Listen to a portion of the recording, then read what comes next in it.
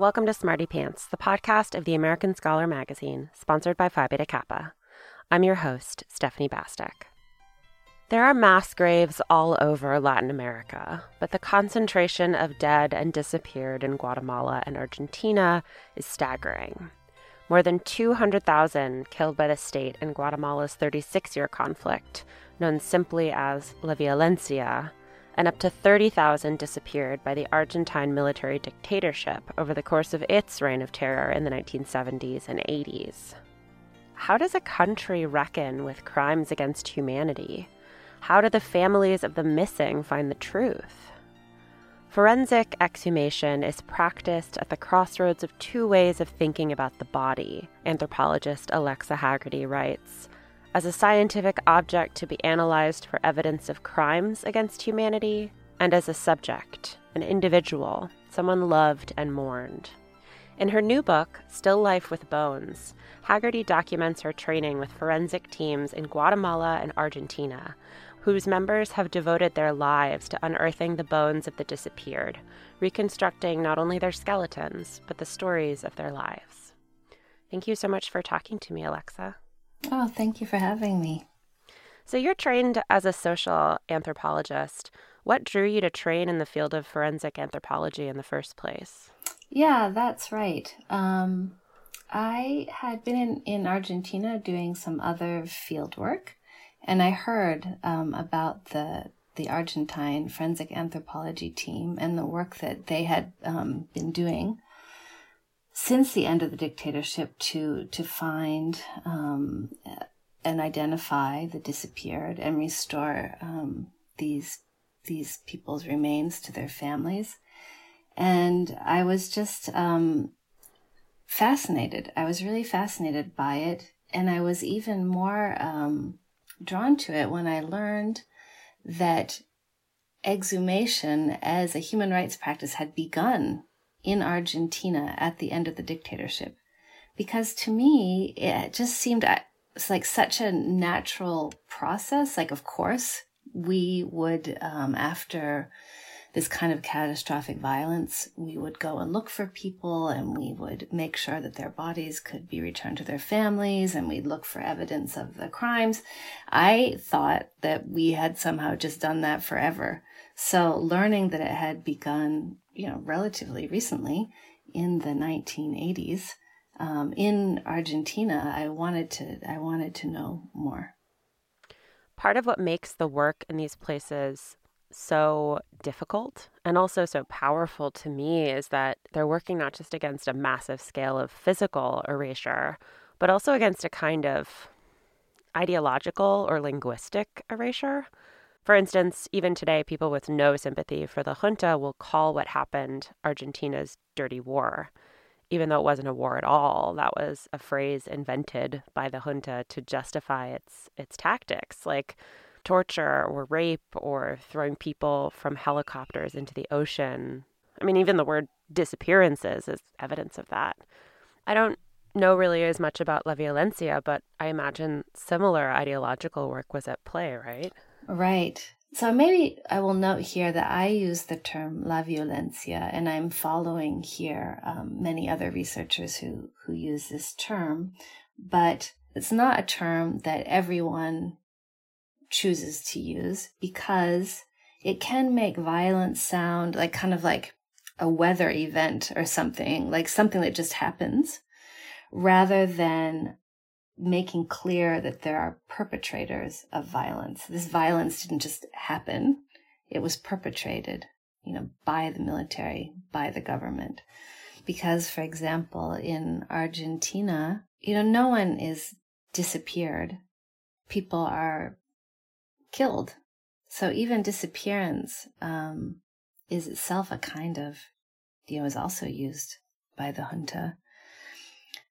So I think it's incredibly powerful the way in which forensic teams literally unearth evidence of crimes. You cannot say anymore that, like the junta said in Argentina, that people were just hiding out in Europe. You can't say that when you're presented with the remains. You can't say in Guatemala that somehow, the mass graves are because it was all about guerrillas, armed fighters, when in that mass grave is full of mothers and babies. You can't say that.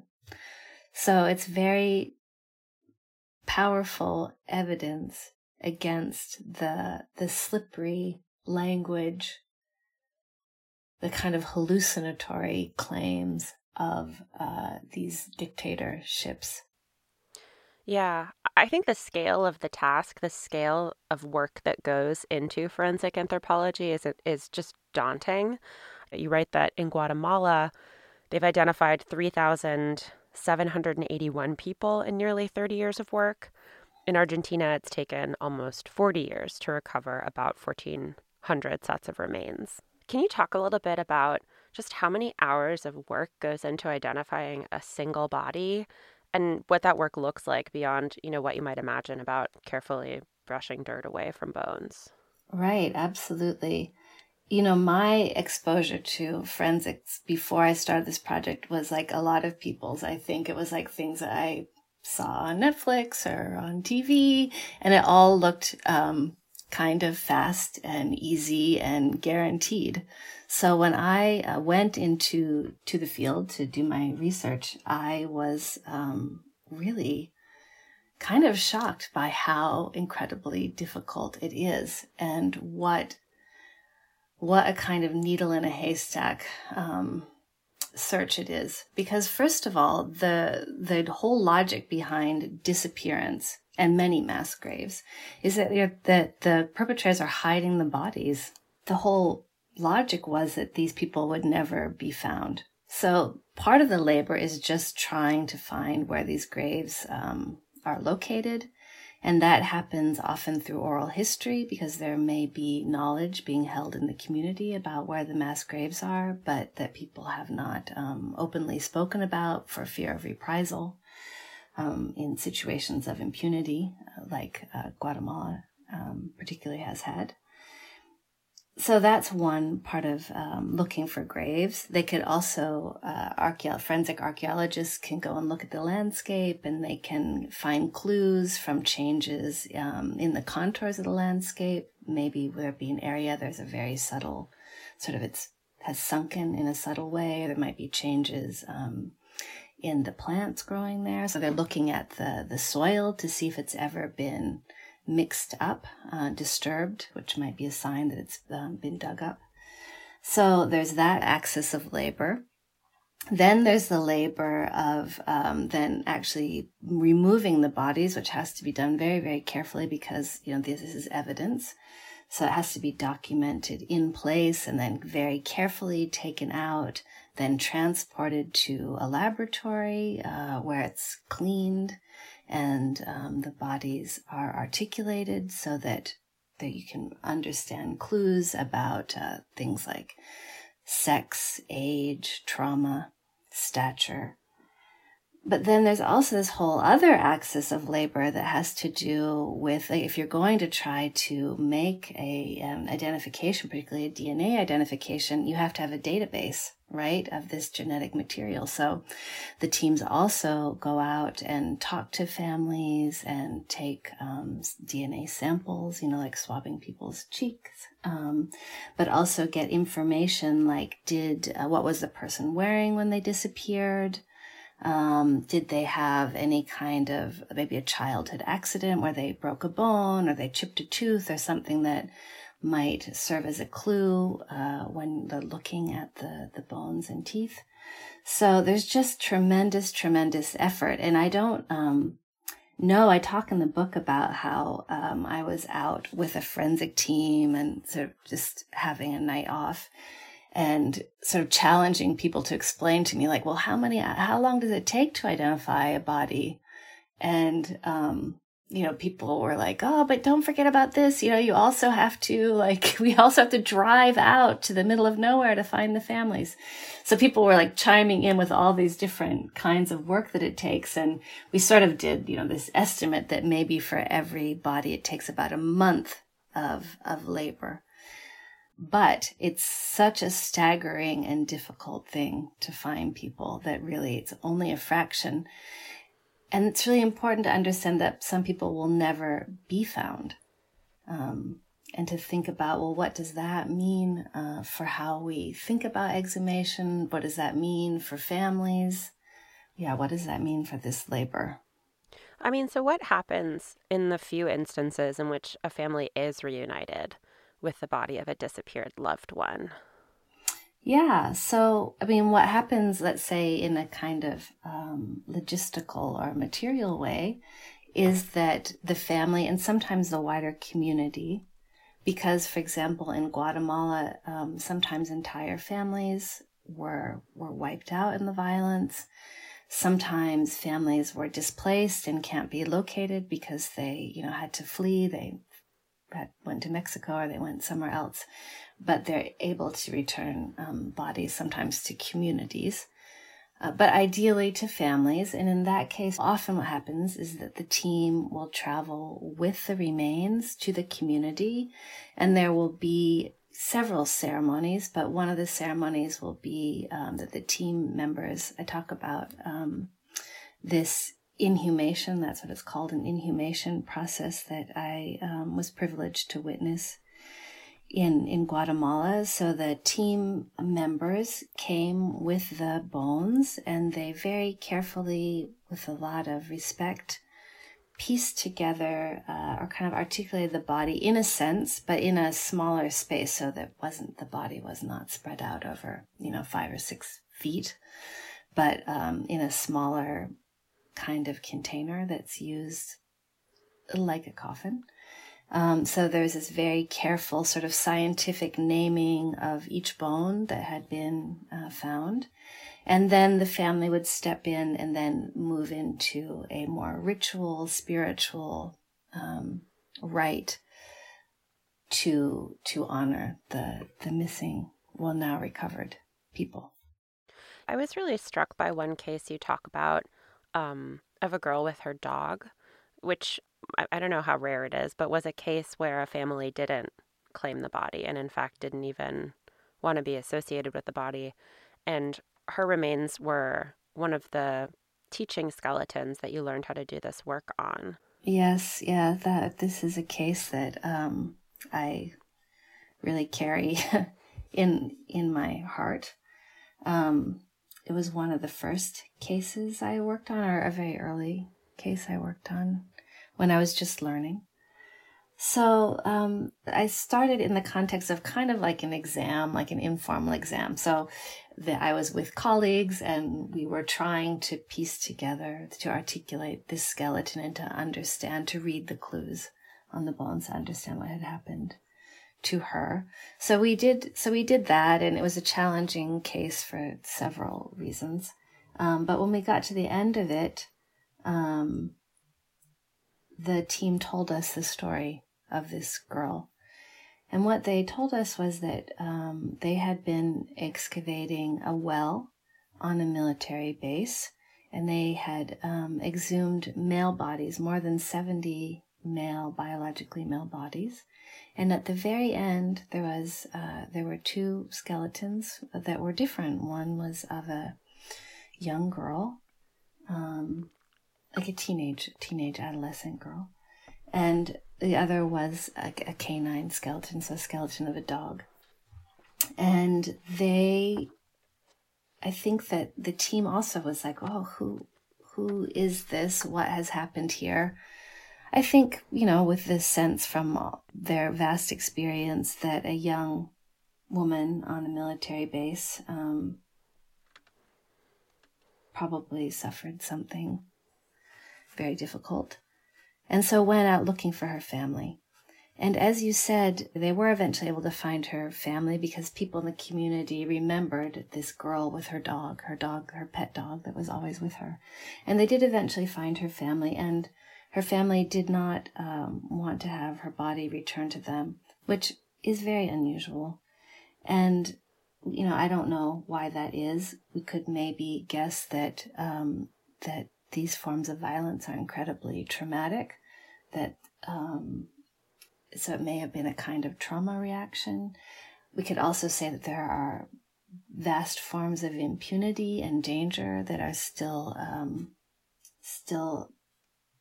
happening, that still continue in communities, that there are people who live right next door to perpetrators.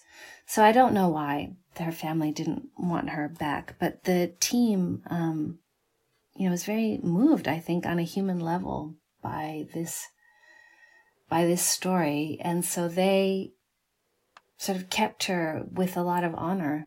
And when I followed up on this case, writing the book, they told me that, they still are waiting to make the identification. They have her, they've done the genetic sequencing. There still could be a match if someone wanted to come forward, or if someone could be found, a relative.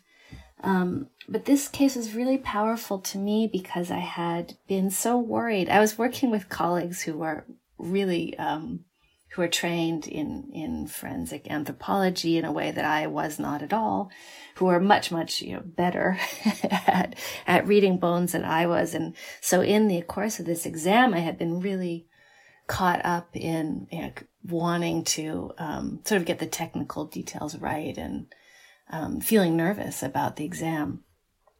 But then hearing the story, it's like I suddenly realized that, for the time that exam had taken, for that hour or whatever, that I had kind of lost sight of the humanity of these bones, that this, that I was dealing here with the body of a girl, a young woman who had lived and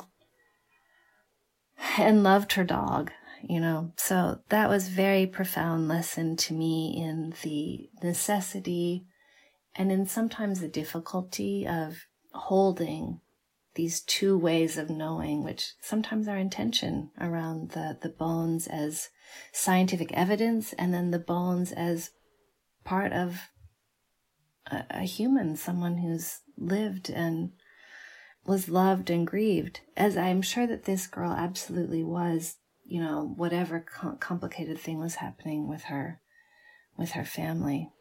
I was really moved when the forensic team said they kept her dog's bones with her, because she'd always been with him. I know. Yeah, exactly. They kept, because when we had encountered the canine bone mixed in, I think we had thought it was like a trick question on a quiz, like, but it wasn't. Or, as I say in the book, it was, but it was a trick question in a very different way. It was about, like, can you learn the technical process of articulating this body and keep the full humanity of this young woman with you? Yeah. I was so intrigued to learn all the ways that a person's life is still visible in the bones, both by what's around them, like the bones of their beloved dog, or clothing, or like the boots that one skeleton is still wearing that are identical to all of the boots of the workers who are helping to dig up the grave, or even in the bones themselves, like how weaving can alter the skeleton. Can you talk about the way that culture is inscribed on the body? Yes, absolutely. Yeah, this to me was incredible, and it still is incredible to me, because an expert forensic practitioner can read so much in bones. So I think, would expect that people, you can read signs of death in bones, that you could see a bullet hole, you could see marks from a machete. But what you can also see are many, many clues about the life that someone led. So some of that might be clues around nutrition, that if someone wasn't well nourished, you could see clues about that potentially. But you could also see clues about what they did for a living. So I talk about how in Guatemala there's a very ancient technique of weaving that goes back, I think, thousands of years, in which someone kneels in front of a loom And this kneeling over many years changes the way that the bones in the feet and the ankles and the lower legs look. So an experienced forensic practitioner could look even at these very tiny bones in someone's feet and see clues like, this person was a weaver, or these bones are consistent with the someone sitting in this posture for a long time. So yeah, these are called occupational stress markers, and we probably all have them to some extent. So whatever you're doing every day is leaving marks in your body, even down to the level of your bones. Can you talk too about, I guess, the other ways that a person's life is kept alive, even in the absence of bones, specifically about testimonio, and sort of the relationship between testimonio and exhumation, or in the rituals that happen after a body is returned? Right. So testimonio is a form of testimony, like it sounds like, but it's a very particular kind of witnessing where someone talks about their personal experience of oppression, of violence, of something that they have been through. So it has like all of these different roots. It goes back to the Holocaust in Europe. It's connected to forms of like talk therapy. It's connected to forms of liberation, kind of teaching and education in Brazil. It has all of these roots, but it has really sort of come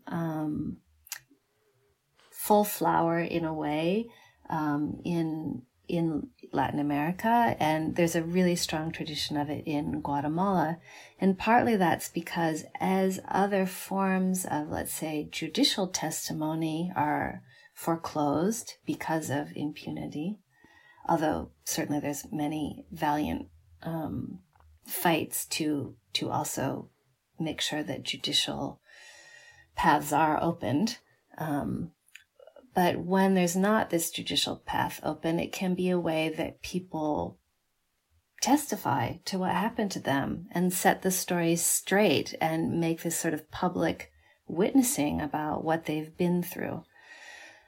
So, I came to Guatemala trained as a social anthropologist, trained to do interviews, and I came with like my little audio recorder and my notes from my methods class, and I at first sat down to try, thinking I was going to do interviews, and what I discovered is that that I had a lot to learn, and a great deal of that learning took place through the privilege of hearing people's testimonials, hearing people testify in this sense about what they had been through.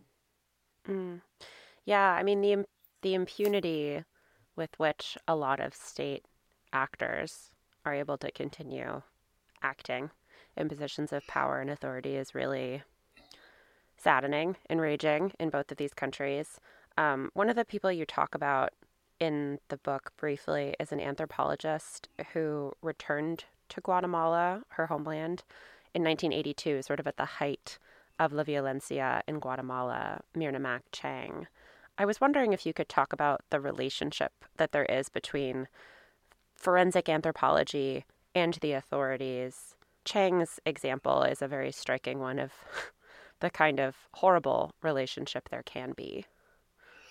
Right. So Myrna Mac Chang, she was an anthropologist. So she was going out and doing this ethnographic investigation focused on communities that had been displaced. Because in addition to the tremendous violence of killing and of disappearance, there was also such massive displacement in Guatemala, which is at the time had a population of about 8 million people, and about 1 million people were displaced.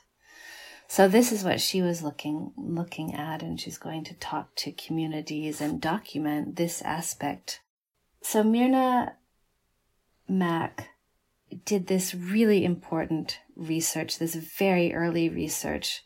It was dangerous, it was difficult, and it was the kind of research that many Guatemalan researchers, it was much more dangerous for Guatemalan researchers than potentially for researchers outside of Guatemala.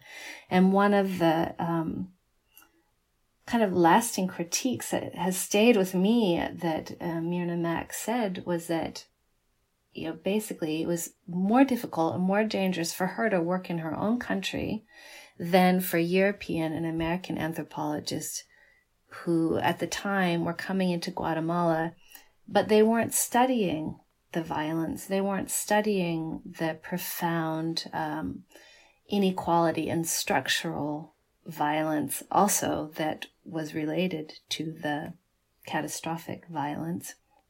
They were studying, things like marriage ceremonies or things like that. So there's a great line that I think actually comes from Paul Farmer when he visited Guatemala, that he talked about that there would be anthropologists studying widows, but not talking about why these women were widows, the kinds of violence that led to them being widows. Now, I have to say that has really changed in anthropology, but that wasn't very long ago. So Myrna Mack did this incredibly important, courageous work, documenting the forms of violence, the structural violence, the catastrophic violence, the displacement. And she was murdered. She was murdered right in front of her office by the government. And it was through this incredible labor of her sister, who just dauntlessly pursued the case, that this ever came to light, and that impunity did not, in this case, win, that, the truth came out. How are forensic teams in Guatemala treated today, and how are they treated in Argentina? And I guess as a corollary to that question, how would you compare those, given the reckoning that there's been in these two countries, or the lack thereof? Well, I think that it's really mixed, because I think that both teams have received well-deserved international recognition for their incredible efforts. So they do absolutely have standing on an international scale. The Argentine team has been nominated for a Nobel Peace Prize.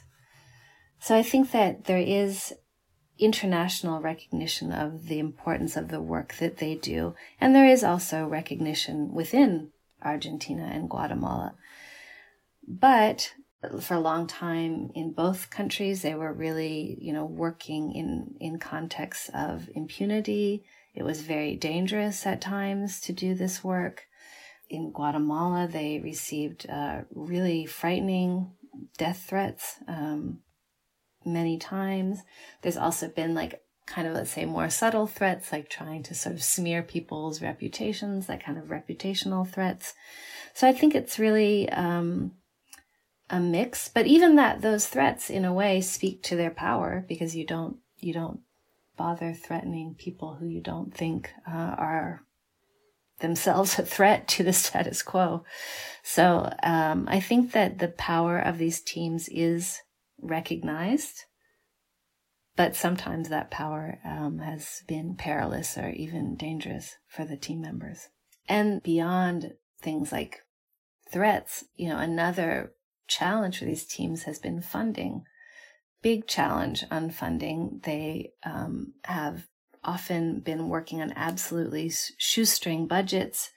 That really surprised me, because their work is so self-evidently important, but they have through the years at different times really had to scramble for funding. And then at different times, there have been different legal kind of contexts have changed in both countries, where there's sort of more and less impunity, and that there were laws in Argentina, like the full stop law, which basically meant that even if new evidence, even as teams, identified bodies, that evidence wasn't really admissible anymore because they're this kind of state of utter impunity for the perpetrators. Although that eventually in Argentina, that did change. In a lot of ways, Still Life with Bones kind of reads like a farewell to forensic anthropology for you. And you say at a certain point in the book that you couldn't work during the day and cry at night. I guess, why did you decide ultimately that this was not the path for you? And what are you doing instead? Yeah. This is the Clyde Snow line that he would tell the students. He's like, you got to work in the day and cry at night. Gifted forensic practitioners really can do that. And it's really incredible to witness. You can really see that they're able to create enough distance that they can do this work day after day, week after week, year after year. You're confronting human evil. Yet at the same time, they can be with a family, completely present, truly listening with such compassion, bearing witness, and they can do both of those things. And they can, support that year after year and have, their own family life. And I couldn't do that. I didn't have it, kind of in the same way that, I know that I couldn't be a surgeon because like that sight of blood is like too disturbing for me, or, there's just, I guess, things that you know about yourself or you learn about yourself. I respect the work of the team so profoundly. And there was, when I was in Guatemala, when I first started the research, one of the team members would joke with me. Someone I called Maxie would joke with me. He said, stay here and become a real anthropologist.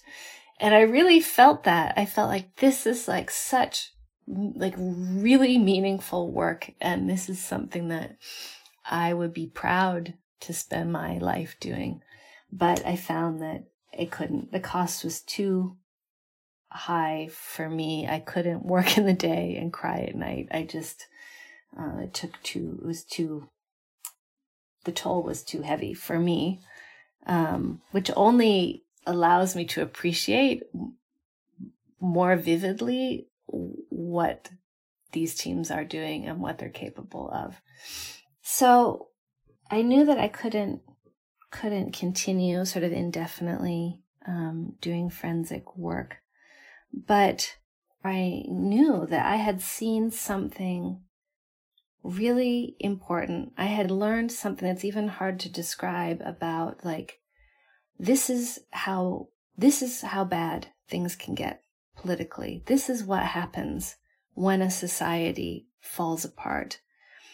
I was a well-read person when I went. I knew the numbers. I knew about the genocides, but I didn't really know something until I physically stood in a mass grave and I saw, a body, or maybe I saw 2 or 3 bodies, and that's just the tip of the iceberg. Or I thought about like the pain of, losing someone, my own experiences of grief, and think about that pain multiplied by the number of people in that grave and then the number of graves in that country. So I felt that I had learned something really important about where authoritarianism leads. And I also started to feel that around me, in the course of my research, the world was changing, and that the kinds of speeches that I was listening to on old reels from Argentina were suddenly also, like, I would turn on the TV when I came home, and these very similar speeches were coming over the TV. So I felt that I wanted to do something that would in some way kind of get ahead of mass graves, like to understand more like what leads to mass graves.